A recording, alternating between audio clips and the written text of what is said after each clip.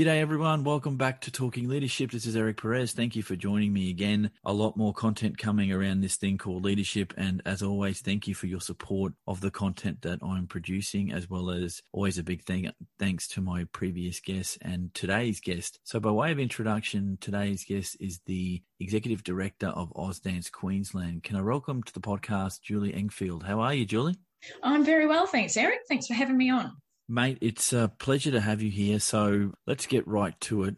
Where I start these podcasts is around asking what the origins of your leadership pathway. So in 200 words or less, how did you kick things off, mate? I think I started leading before I started getting paid for it, which is often the case for people in my types of position. I began running a piano department for Brashes, which went out of business many years ago. I wrote to Steinway, which was a piano manufacturer, and said, I really like your piano because I loved it and I want to find out more. And they said, well, that's convenient because we're looking for someone to specialise in our piano. So that was how it started. And that was essentially where it began. Sure. So just as a follow-up to that first question about your origins in leadership, you've had other experiences other than being executive director. In terms of mapping your career pathway, did you have a mentor? Did you try and model your career off some key people in your world, whether that's in paid roles or in other walks of life that helped you to get to the leader that you are today? In my career, I had a mentor in the piano business who was not in the piano business. He was in retail and he understood, I guess, career trajectories. I wasn't actually that interested in a career trajectory. It was more that I was interested in which way would be the most effective use of my ability. So when someone says to me, what was your career plan? I never had a career plan. I still don't have a career plan. It is really very much about seeing opportunities and starting to do something, and eventually, as I said, getting paid for it. So I finally met the hybrid of a leader and an entrepreneur, because you sound like some of the entrepreneurs that I've had on the podcast, and that makes for some interesting responses coming up. So let me ask you this: you've been in the world of work, obviously. Do you see any difference at all, if there is one, between the leadership function and the managerial function? Yes, and that was particularly evident last year during COVID. Leadership meant you're prepared to do things that no one's ever done before, and you're comfortable in the space of not having examples or templates or a rule book. Management is far more structured, and it is a lot more to do with, I guess, administration of and direct management of people. So my management style is very hands-off because it's the only type of management style that works with leadership for me. I don't think I could work in an environment where I was being micromanaged. I think my approach, much like yours, is you've got to be able, if you can, as a leader, to let the people that are working for you do their thing and have a degree of trust in what they can do. And so, yeah, I agree. For me, that's a very key distinction. And for your information, for those listening, this has been a fairly consistent response in that the management is the operational doing of the business, whereas leadership is something different. And I think that's coming across quite clearly to yourself. Can you be a good leader without having been a manager? And can you be a good manager without having some leadership traits? Like, does one necessarily need the other? I don't think so. Leadership doesn't necessarily mean business. Leadership can be social, it can be environmental, it can be about communities, it can be about families. It doesn't, leadership itself is nothing to do with business. Management can be done without being a leader. You have to be someone who is respected. In terms of leadership, there's plenty of examples of industries last year who didn't necessarily have leaders, survived, and it was fine, but there was nothing new done. How do you define leadership? What's the parameters of leadership in your mind? Remembering that there is no right or wrong answer here. What do you, in the grand scheme of things, how do you define that term? Leadership is demonstrating both to, in the business context, demonstrating both to people in the organisation and the stakeholders of the organisation that you are prepared to drive a direction, you're prepared to take risks, you're prepared to do new things, and you'll back yourself while you do it. So a very key element of leadership is responsibility and understanding the essence of responsibility.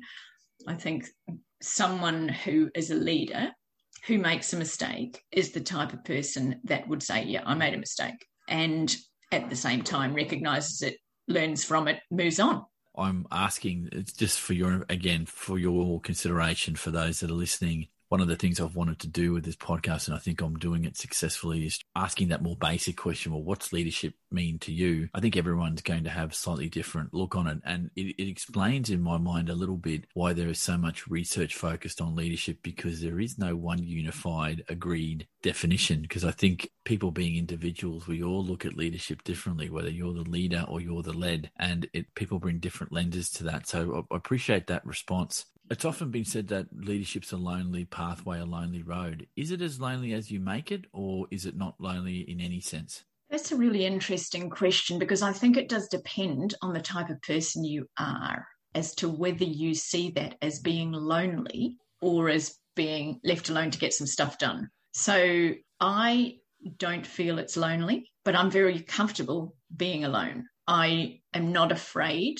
to walk the opposite way to the crowd, and I've never conformed. It is perhaps the case that people who are naturally leaders or developed leaders are very comfortable in that space where they do their own thing, or they make their own decisions, or they work by themselves. There's the element about being lonely. I think that probably applies more to management, the management side of things, because as a manager and as a good and effective manager, you can't really, you can be good friends, but with your employees, but there's a limit to that relationship in order to retain professionalism. I think the difficulty comes in small organizations, that level of relationship that's outside of the command and control type ideology around leaders and the led, and building relationships of trust and friendships almost, if you want to call them that, if that's the other word for that, can make for a very strong team in a small organization, but that has its pitfalls. And I think it's a lot more difficult to do when you're looking at very big organizations, because then the problem becomes, how much does the leader of a business get involved in the operational side versus the managers doing that? And I have a view or a feeling, but no evidence to back this. So it's just a feeling, I guess, from my own travels, that the bigger the organization, the more distant the leader is from those that they're leading, by nature of the fact that you've got a lot of people, and creating small dynamic teams is very difficult when you've got a large workforce. There's a very interesting podcast called Business Wars, and one of the major series was on the organisation called WeWork.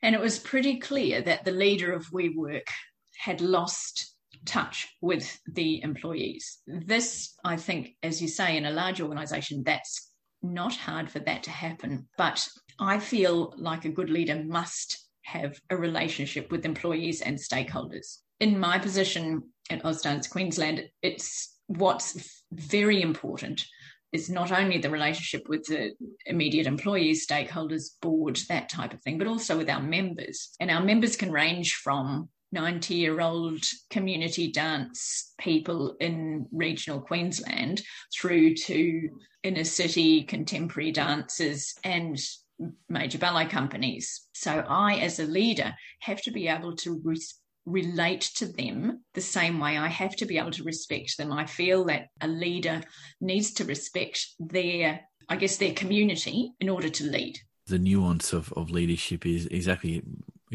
what you're talking about, that you're not just dealing with your immediate business family, if I can use that term, but you've also got those actors, those stakeholders out in the world that you've got to create certain relationships with. So yeah, that makes a lot of sense to me. Measuring success, what does that look like for you? I think it depends on the job. Measuring success for me personally, I think that that's one of those things where you look at someone and go, well, what is it that drives you? What is it that motivates you? For me, it's absolutely not money.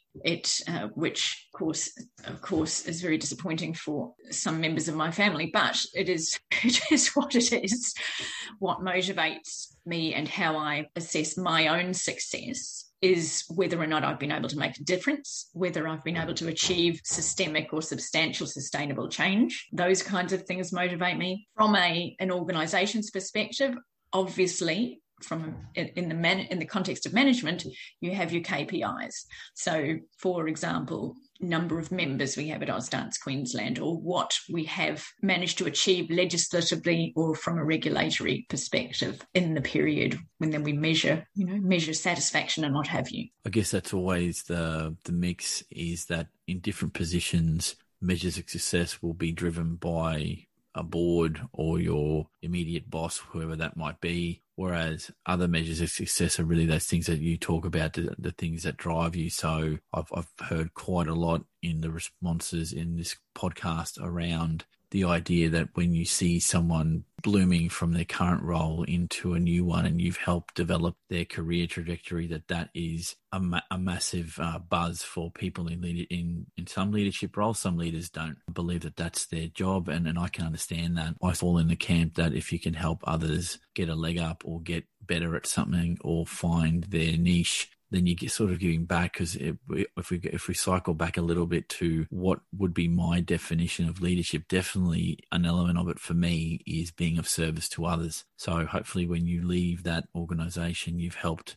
somebody to grow in their role or helped a colleague to do the same. And it doesn't always have to be that dynamic of the leader and the led. I think if you're working with others that are very capable people, you'll find that you create networks where you can bounce ideas off each other. When I was younger and a bit more structured about my approaches to jobs, I had this plan. My objective in each job was to make my position redundant.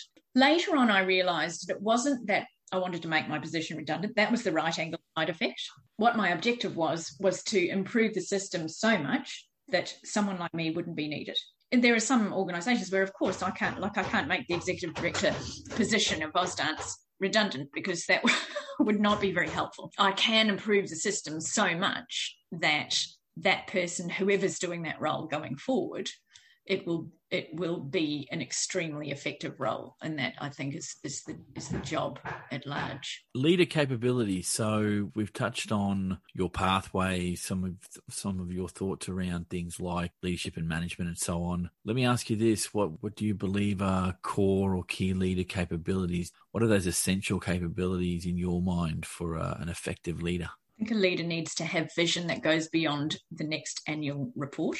So I think about 10 to 20 years ahead, and I very much look back to the past to understand what is possible for the future. The ability to zoom out and look at things in perspective, look at it from external angles, to look at it from other industries, to look at it historically, to see where something has been and what the patterns were. That objectivity and perspective is really important. And the last thing is confidence. A good leader usually, and I have to say, I've always been probably leadership in thinking, but I haven't always been in leadership positions, obviously, because when you start work at 18 or 20, whatever, you're not a leader. But that as you get older and more experienced, you become more confident. And someone who's prepared to take a risk and go, yep, I'm good with that, and not be afraid of any kind of response or reaction, and not be concerned about what other people might think, or politics or hierarchy or any of those things. That's a really key capability. Brilliant. Okay. Let me ask you this, and this is a question across all the podcasts and one that I enjoy asking. The nature versus nurture debate. Are leaders born or are they made? Or is it a combination of the two? Well, I'm probably uniquely placed to answer that question, because I was adopted at birth. My biological parents, particularly my biological mother, is very much a leader, has been very much a thought leader, political leader, community leader. And my biological half siblings are also all like that. Where my family who brought me up were not so much. My father was a leader, but it was more of a, I guess in those days, it was less visible to me growing up. And my mother was a stay-at-home mum, and she hasn't necessarily had those experiences. My mother, who brought me up, was always class president all the way through high school. And my father, when he finished university, moved to America from England and started eventually working at the very forefront of the telecommunications industry, ultimately setting up the first telecommunications centre for Air New Zealand. So he took quite substantial professional and personal risks, which in those days was pretty unheard of, to do the things that he believed in, that he loved, and led very large organisations. My mum, even though she later on didn't work, has always been very active in the community and to this day emails her friends in Hawaii, which is where she was born and grew up, to tell them how they ought to be voting. It is, I think, a combination of nature and nurture. Yeah, brilliant. I appreciate your time today. These podcasts are very important for me to get the word out that there are many, many different views to leadership, and the podcast platform itself is an open resource on leadership. So, Julie, thank you for your time. Before we go, though, I might ask you if you'd like to give a bit of a plug to what you do at Ausdance before I sign off. Thanks, Eric. It's one of those conversations that you never really think you have unless you're forced in that direction. So it's good to have a think about those subjects. So Ausdance Queensland is a membership organisation that serves all members of the dance community, which includes everything from Queensland Ballet, for example, right the way to multicultural community dance, all dance studios, independent dancers, teachers and contractors.